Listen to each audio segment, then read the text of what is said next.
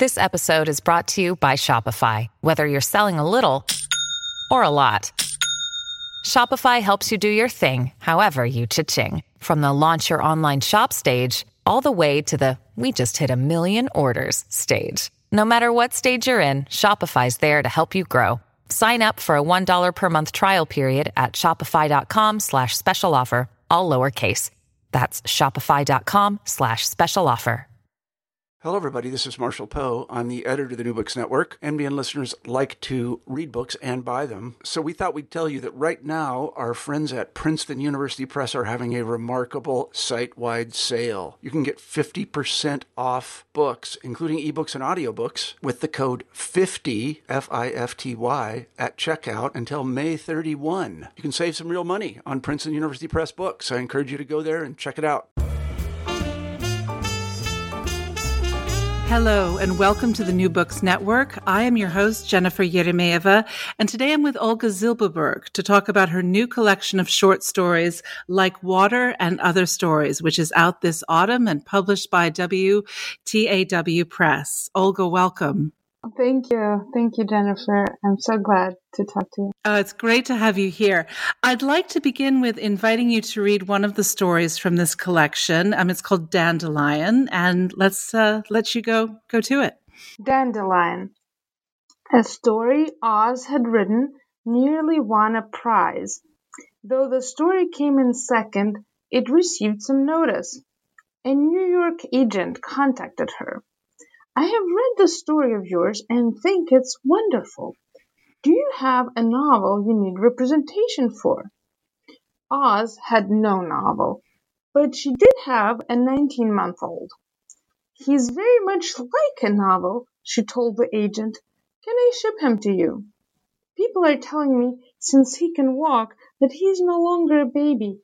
Soon he'll be ready for publication. The agent asked to see a picture. Oz sent a recent image of the child in the park holding a white-headed dandelion by the stem. The child's pale curls, backlit by the setting sun, resembled the dandelion.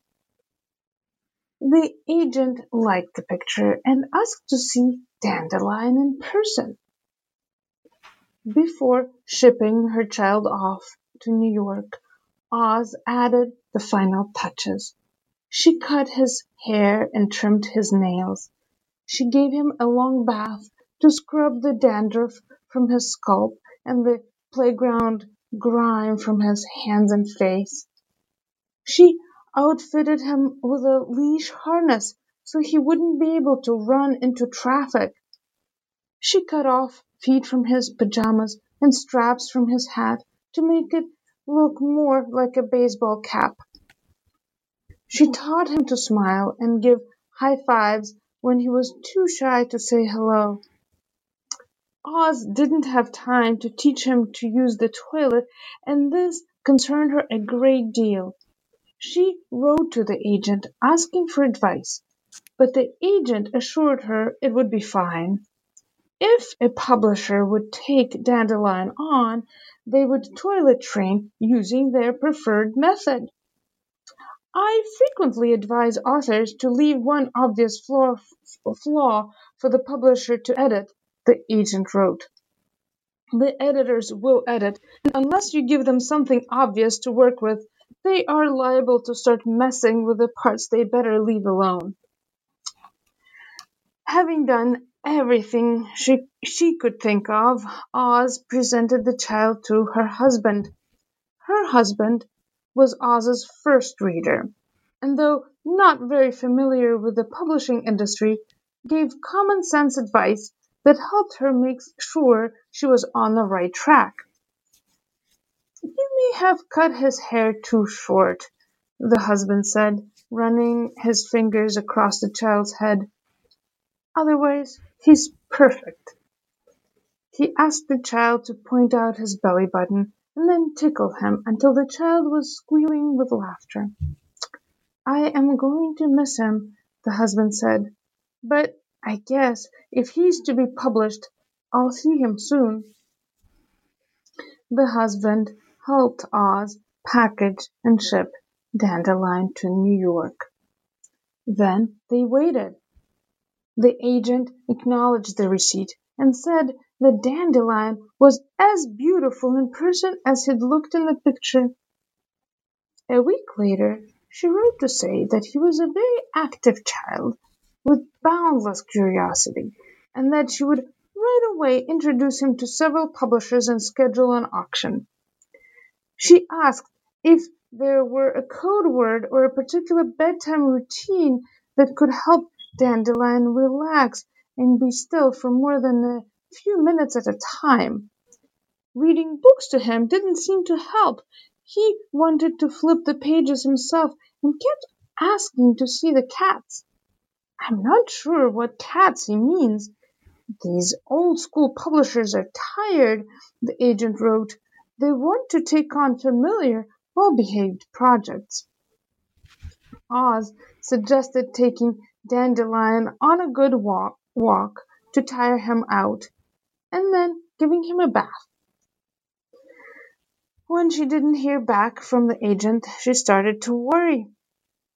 After 3 weeks, Oz broke decorum and wrote again to ask about Dandelion.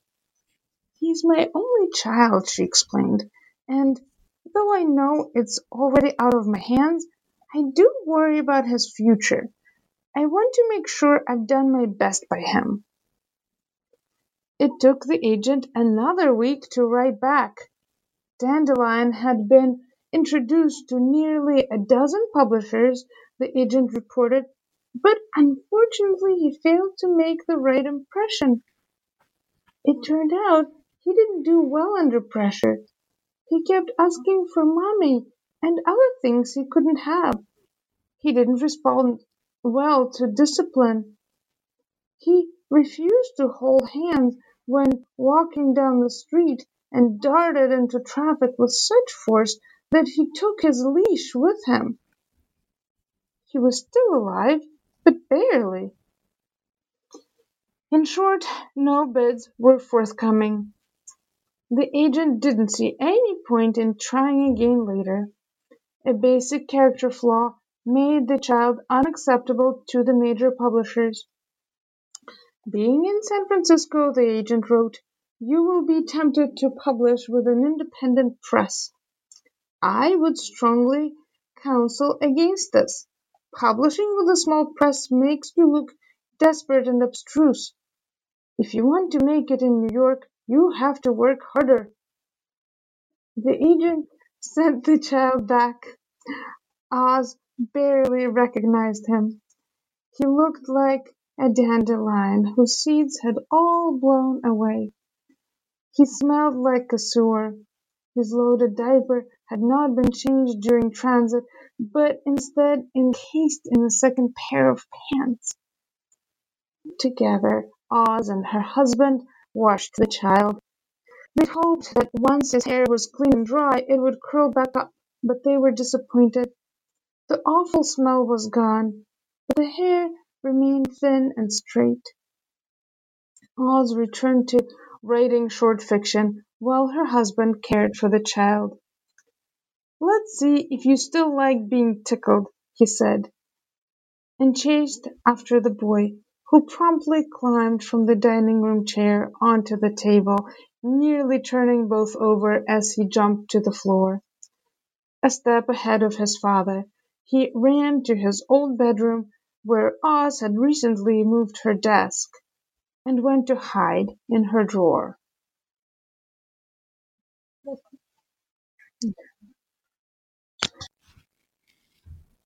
Oh, that's fantastic. Thank you so much, Olga.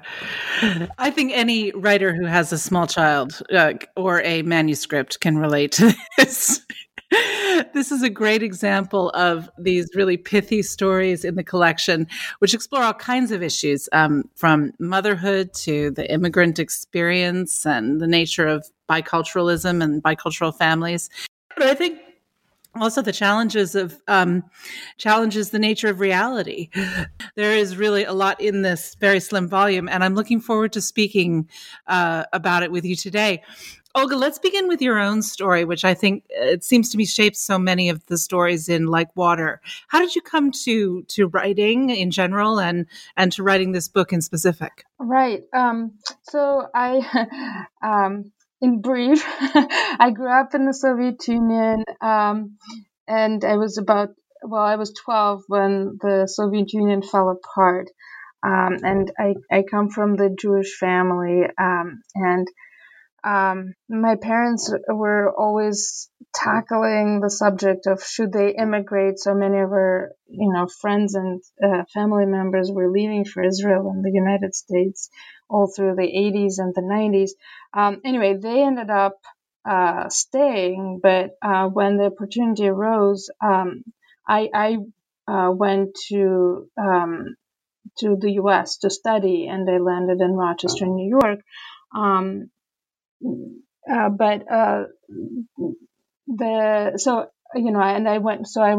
went to college there. And long story short, I ended up staying here, and they ended up being there. And I think eventually I came to writing as an attempt to bridge that gap and what that meant. My first career was in business, and so it took me a long time to figure out how to live in two worlds. I felt like I was living in two worlds for a long time, and writing or the world of the imagination provided the opportunity to inhabit two worlds at the same time. So I started. I got an MA in comparative literature, and it took me a long time to read enough in English and to understand how the publishing industry worked here, and how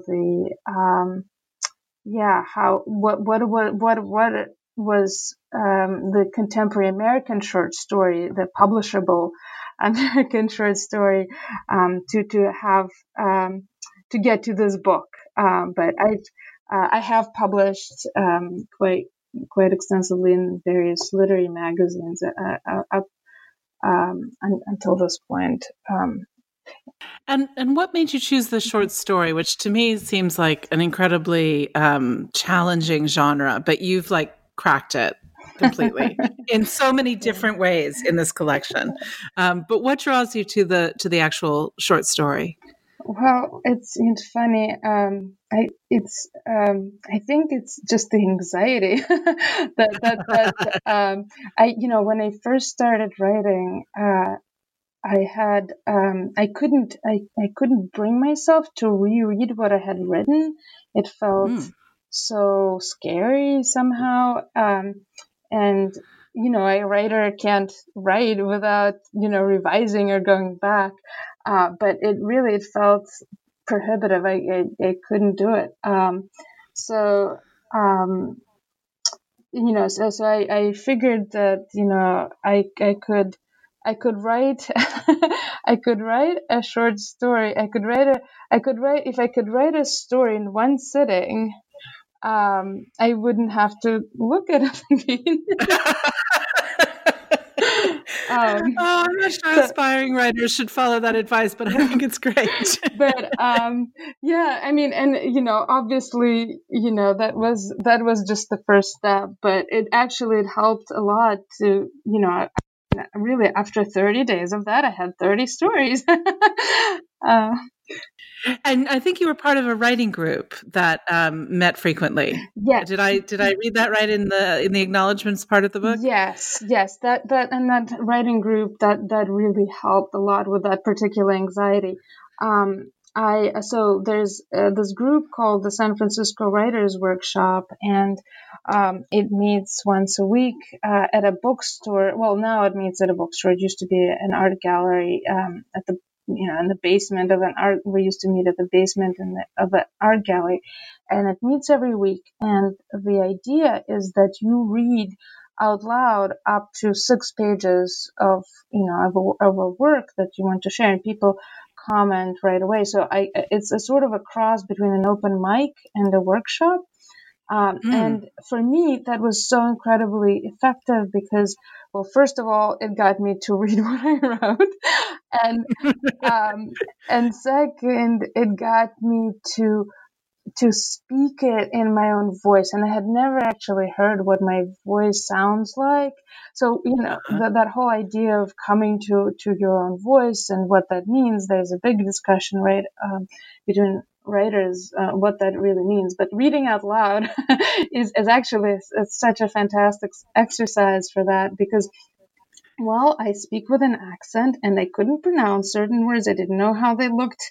I knew how they looked. I didn't know how to speak them. So right away I saw that my level of diction in my stories was very disconnected from my everyday speech, and my characters did not sound there's a big disconnect between my characters and myself, basically. So and the answers, what to do with that information, that took also like a long time to. And how did it affect you being very bilingual? I mean, did you initially think about the stories in Russian, write them in? How does the Russian come into it? Because a lot of your characters are Russian and are speaking presumably Russian, but you're writing in English. So I was teasing that for myself when I was reading the stories. Right. In the collection, I was trying to be very conscious that I do switch between Russian and non-Russian characters, and I tried as much as I could to provide sort of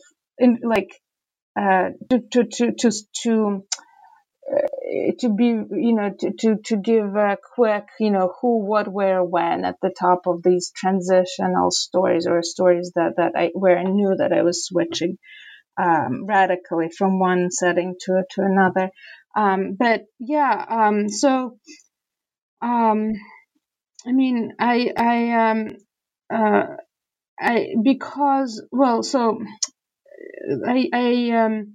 I mostly write in English. I have written in Russian, and I often actually use Russian during the drafting process. When I need to write dialogue, I often,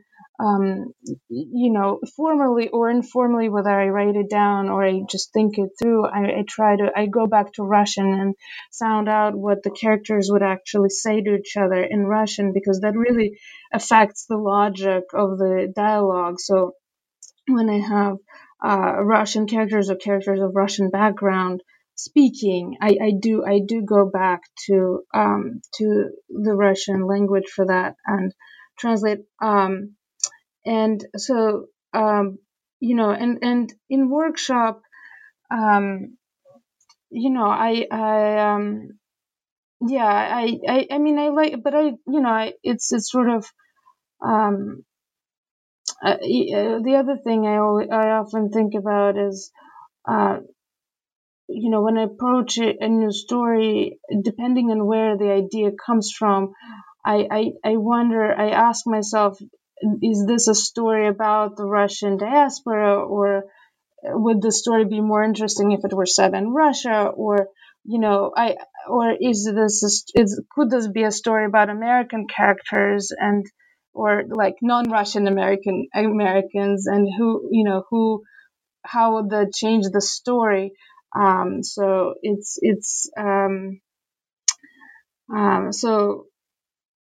sometimes transplanting a story idea from one cultural background into another, it makes it somehow helps to make it a more interesting story, I think. Well, it certainly is working for you. I wouldn't change a thing.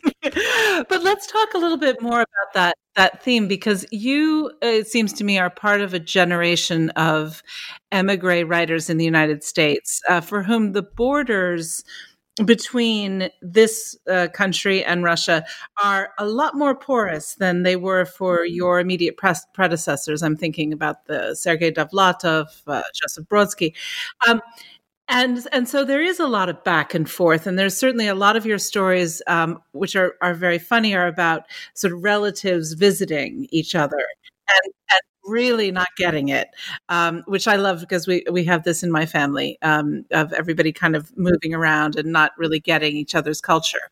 How does that fact, that porousness, affect the way you craft the stories? I mean, it's an obvious theme throughout the collection, and I'm wondering if you consciously think about it, or if it's just such a part of your world. Right, that's a great question. I grew up with these stories of emigre writers about themselves, myths they wrote about themselves, and biographies. I read lots of biographies, and people who viewed immigration as a tragedy, and for whom there was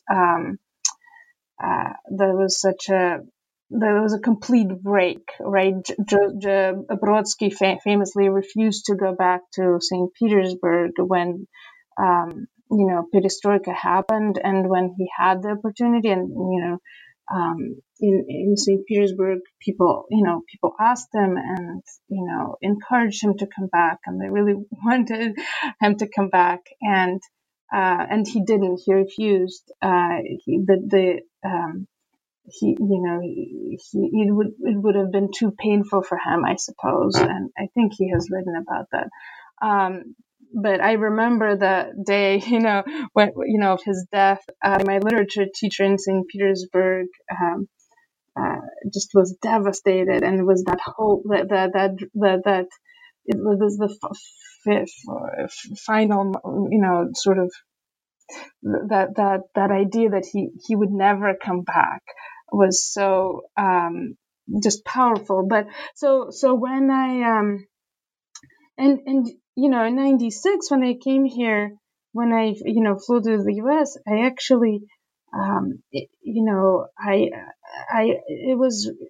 was so soon after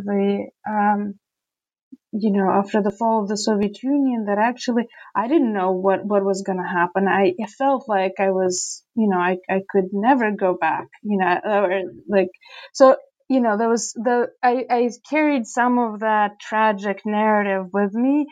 And over the years, as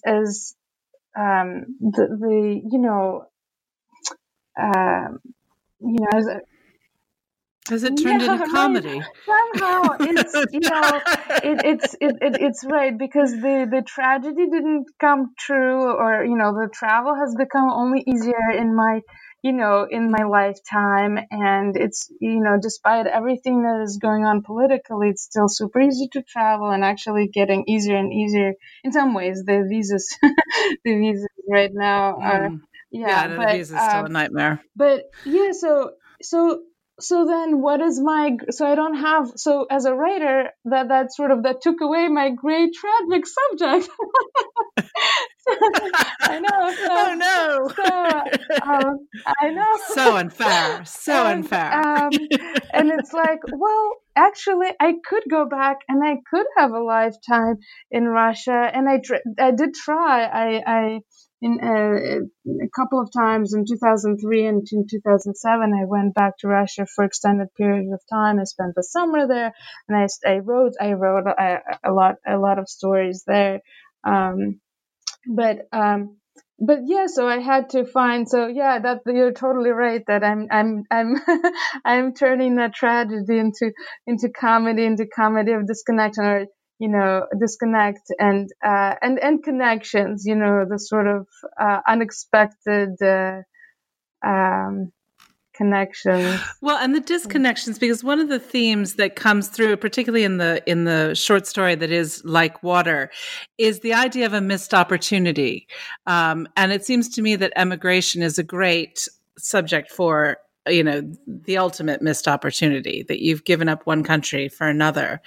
And there are a couple more like that in the collection, and I wonder if you'd speak a little bit about that concept of a missed opportunity. Do you feel like there are a lot of missed opportunities? Well, I mean, that was, yeah, I remember when, when I graduated from my university, and got a job at a sort of the, like low level entry market research job. And, and my friends were graduating from their, universities. And at the time, and still in Russia, it feels like, for young professionals, things happen so fast and so quickly. They were immediately catapulted in positions of great authority and becoming managers, and things were developing very dynamically for them. And I was so like, oh my God, maybe, like I made all the wrong decisions, and, so anyway, so I've been playing this game of what ifs my entire life and what could have happened. But not, uh, uh, but, it's, with like water, I feel like, and with this book, I'm actually entering somewhat different territory. So with like water, my, character is in a, she's an academic, and she's married, and she, um, I feel like it's a post Me Too story, that, sort of, I wrote it very much in response to, the conversation about, sexuality, and, how, and the sort of the great need that I feel for women to express their point of view in the sexual exchange that feels extremely unfair. But in the story, that theme is, it's indirectly my character basically, um, has an opportunity to think back on her past, and to, think about, herself, possibly as a lesbian, and, I don't know if she's ready to even come out of herself, in her 40s. I think she's not even she's not fully prepared for it, but she's almost there. And but it's, but what, one of these, but one of the, um um and one of the ideas there is that, growing up in Petersburg, in the 80s and 90s, um I personally, I didn't even know the word homosexual, I think, or like maybe I didn't know the word homosexual, but like I didn't really know what it meant. I didn't realize, and people, I remember clearly people talked about how miserable Tchaikovsky might have been, but why? I didn't, so it was a very, very much taboo topic.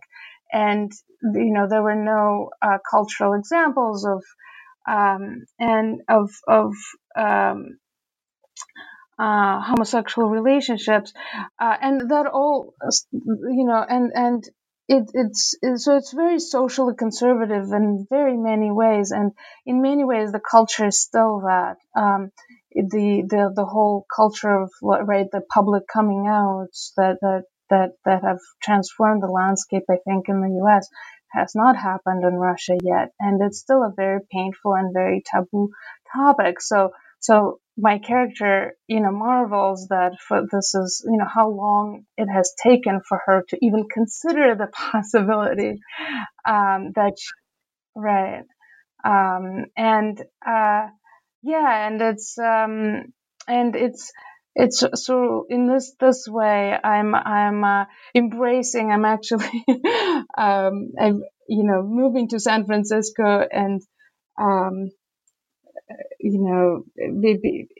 seeing seeing all kinds of possibilities of relationships that people have here has really has been incredibly inspiring and has made me really reflect on the social conservatism of the Soviet society, and my own upbringing, I guess. I think that comes through really well when you juxtapose a couple of characters. An older relative coming to stay in the United States, or younger people going over to the Soviet Union, and kind of a difference of generation, but also a deep cultural divide. Right. It's funny. I often there was one particular moment when a friend came during the Pride parade and and or like the Pride festivities, because in San Francisco it's like a week of festivities, and I took him to see some of it, and I don't think we had even a language to talk about what we were seeing, so it was, so like, I think it was definitely interesting, but for my friend, but we didn't talk about it. We didn't have a way of talking about it. I mean, I think, the only, like, it was, you still don't have the language to talk about it, Olga. Yes, I know. I started getting very tongue-tied. No. But I think that's very true. I mean, I still encounter this in Russia with acquaintances and the relatives of my husband. There isn't a kind of a language or a vernacular to speak about it. And I think there'll be several more generations before they get there.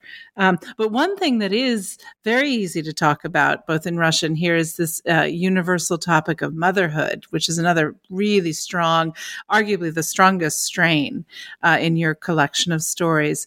And it's fascinating to me because you are very much a modern professional woman, balancing the sort of trying to find the work-life balance between motherhood and working and raising kids. And you add into that the piquancy of the bicultural sort of parenting arc, I guess. And in doing so, you kind of turn this cherished Russian or Soviet ideal of, the mother is kind of in some ways sacrosanct. And you kind of let the air out of the tires of that concept in a really refreshing way. And I wondered if you'd speak to, I mean, you are a mother yourself, and I think that you were writing these short stories as your children were very small. Is that right? I wrote most of the book after the birth of my son and before the birth of my daughter. So in between, the in between years. Yeah. Was motherhood something that had as a topic, as a theme, had occurred to you before you started writing, or after you became a parent, or how did you kind of come to it? Yes, I have been. Well, I've been writing mostly. I've been writing mostly about a parent-child conflict. I've been writing a lot about, not even conflict, but the disconnect between generational points of view. And I've been writing. I've been writing some of the stories actually. I've written way before kids, but I think it's actually fairly easy to tell which ones. Like my mother at the shooting range, which is it's really a view maybe more at so in another way, I was writing about my characters' relationships with their parents, I guess mothers in particular, and also a lot about reproductive pressure, because I have several stories. That story and Dr. Sveda end up being about the reproductive pressure, and then which very naturally, I think, leads to the motherhood, the early motherhood stories. And for the benefit of our listeners who don't know as much about Russia as you and I do, explain what reproductive pressure is, and that, because you're referring to a very specific thing. Right. Yeah. So in Russia, I feel I would say post-Soviet Union, there's very much at stake for people to, who are parents, to have their children, because, families, people end up depending on their children for, support in their old age. And it's seen, but that's one of the explanations that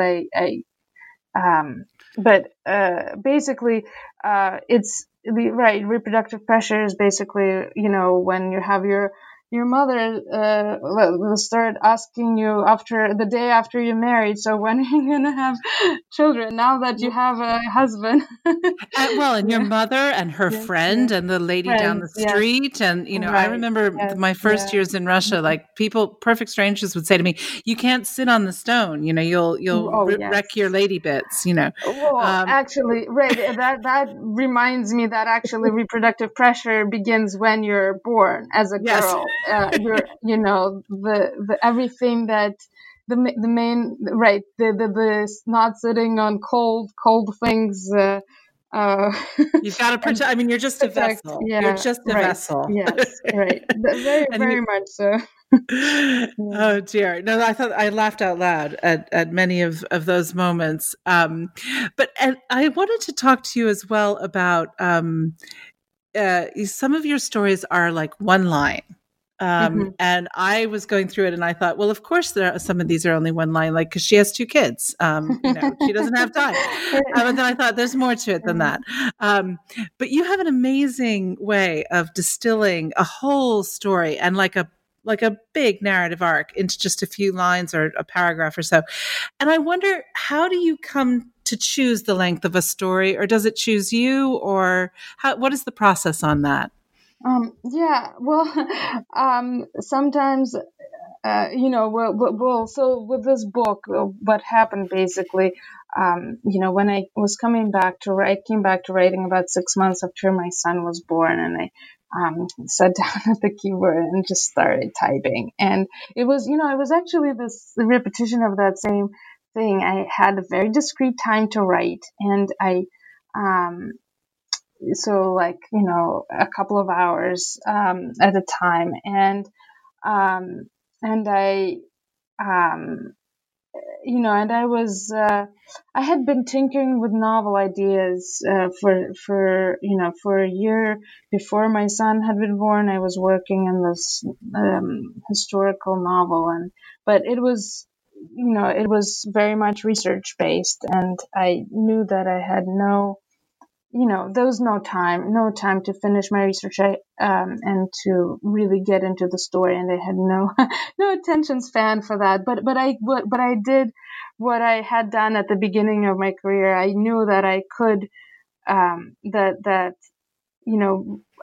I could finish something. I could throw at the page something and then come back to it later and see if it's sufficient or not, or if this is a story, or if I need to do revisions. At that point, I knew very well what to do in revision. But so I just I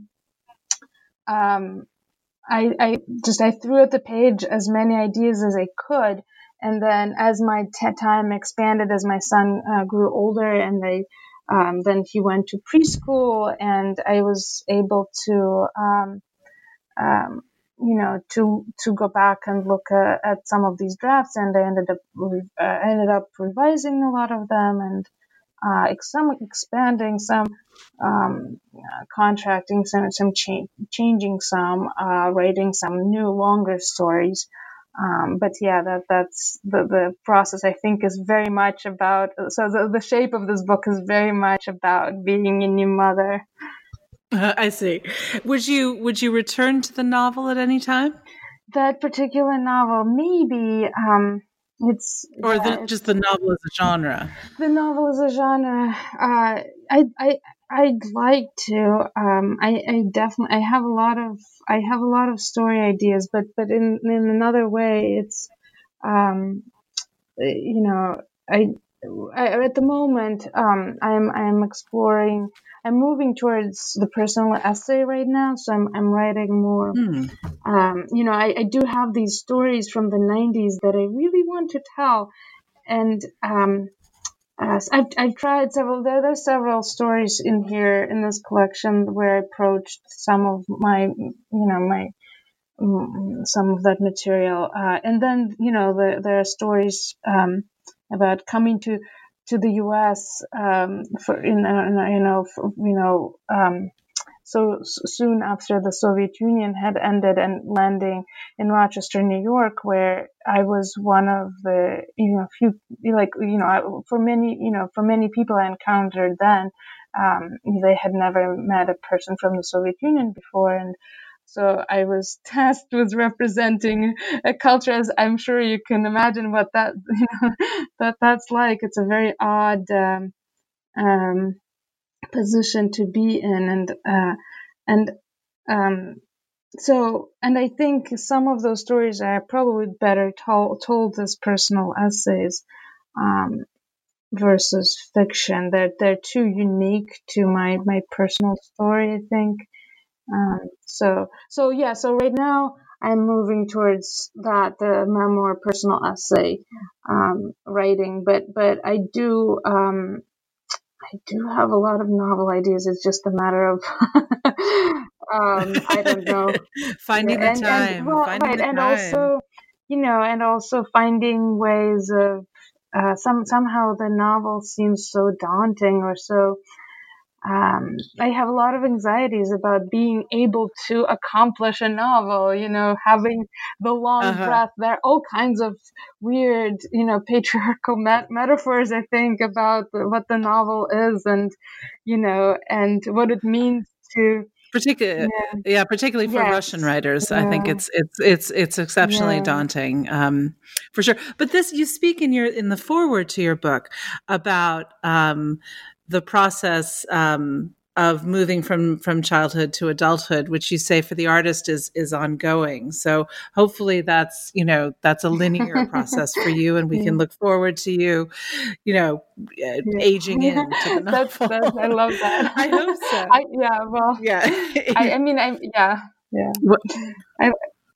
For sure. Well, it's a difficult genre, but it's I think we haven't found anything to replace it in terms of really gripping us.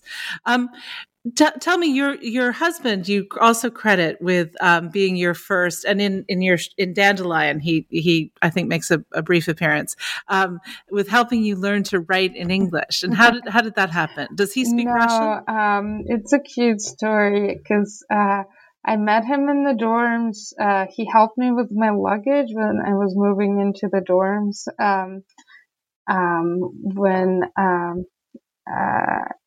In my first year of school, it was about a month after I had arrived to the U.S. and so it was one of the sort of the first encounters, my first encounters.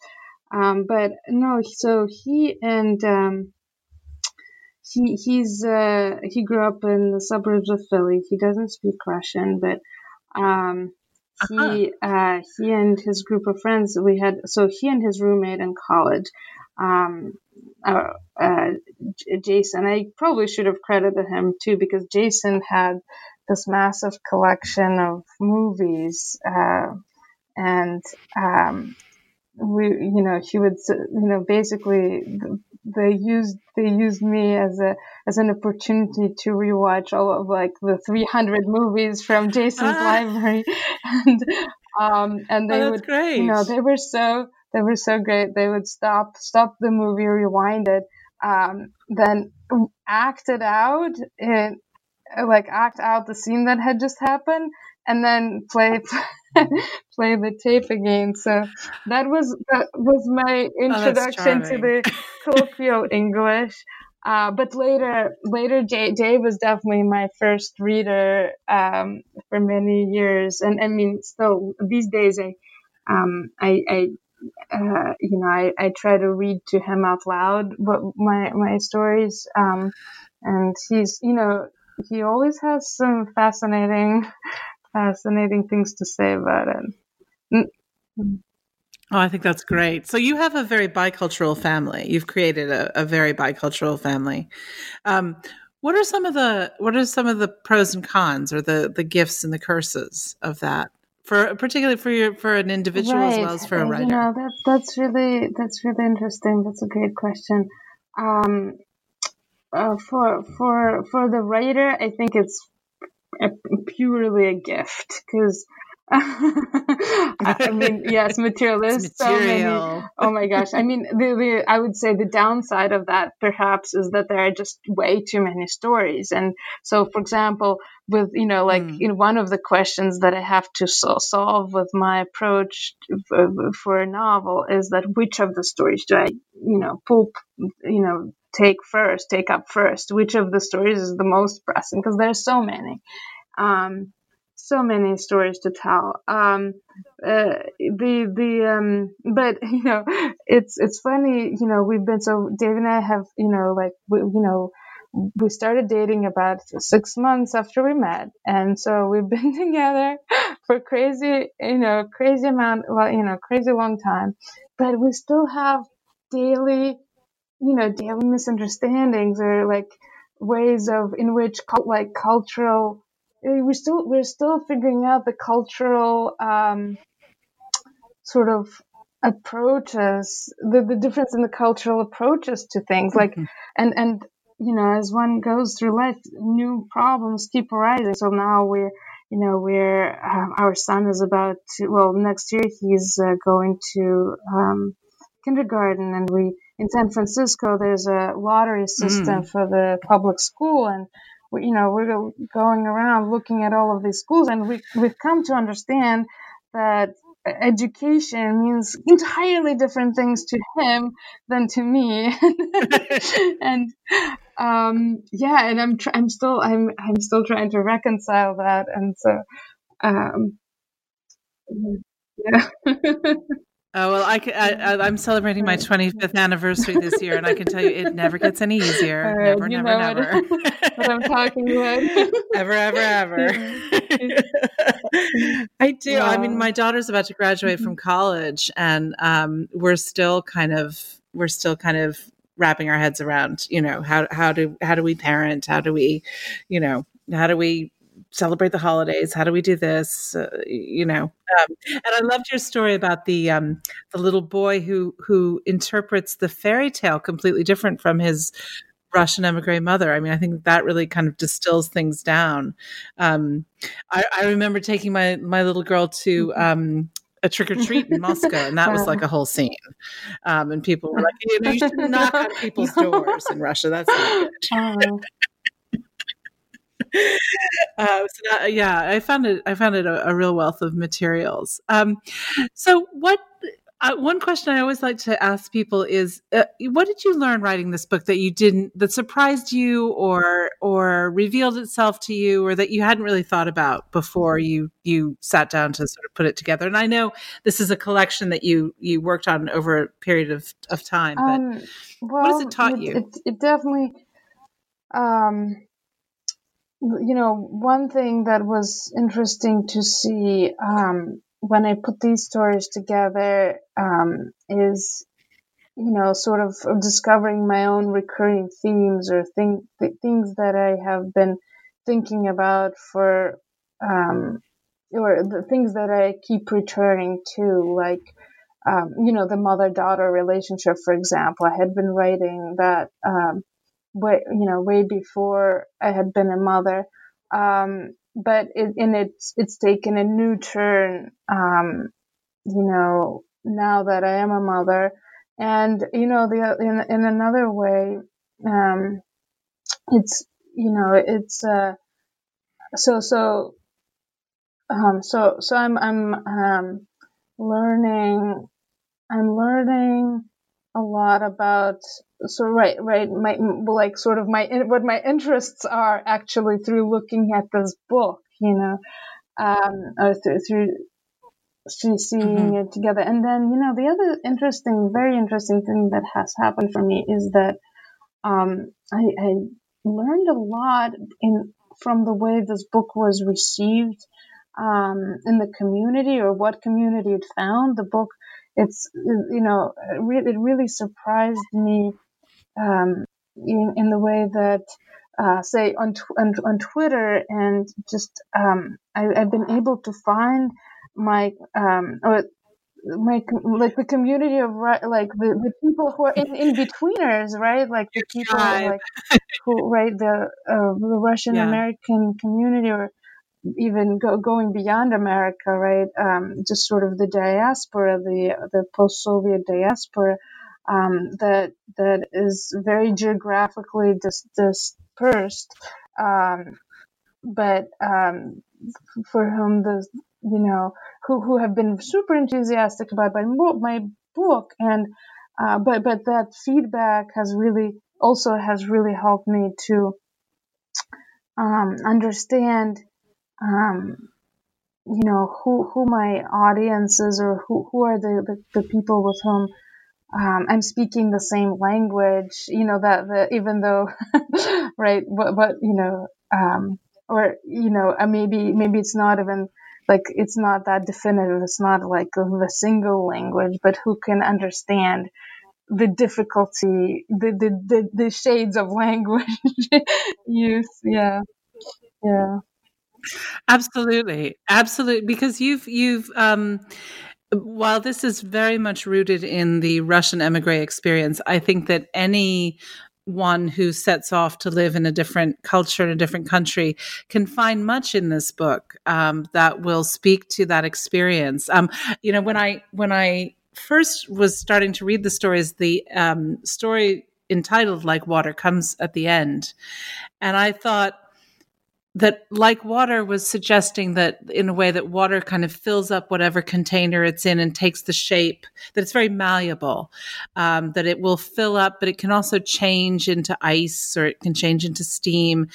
And that seemed to me a really powerful metaphor for the emigre experience, that you have to be willing to change and willing to shape yourself to different contours. And then of course, water turns out to be something quite different in the story.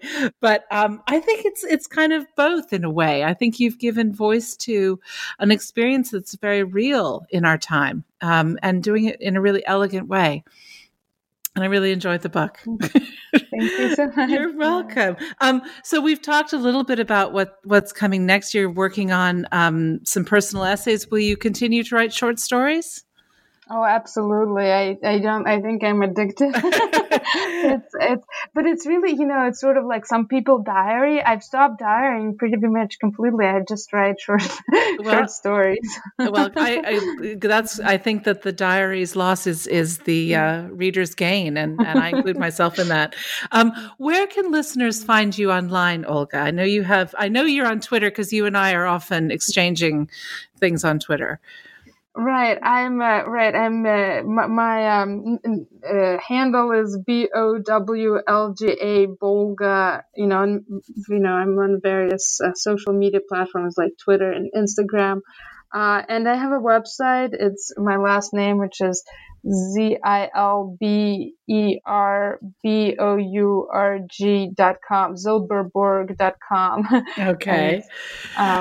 Yeah. Well, we will certainly link all that in the notes, but I'm afraid that's all we have time for today. But I want to thank Olga Zilberberg for spending this time with us to talk about the emigre experience, writing, motherhood, family, and her wonderful collection of short stories, Like Water and Other Stories, which is out this autumn and is available wherever fine books are sold. I'm your host, Jennifer Yeremeyeva, and Olga, thank you so much for being with us today.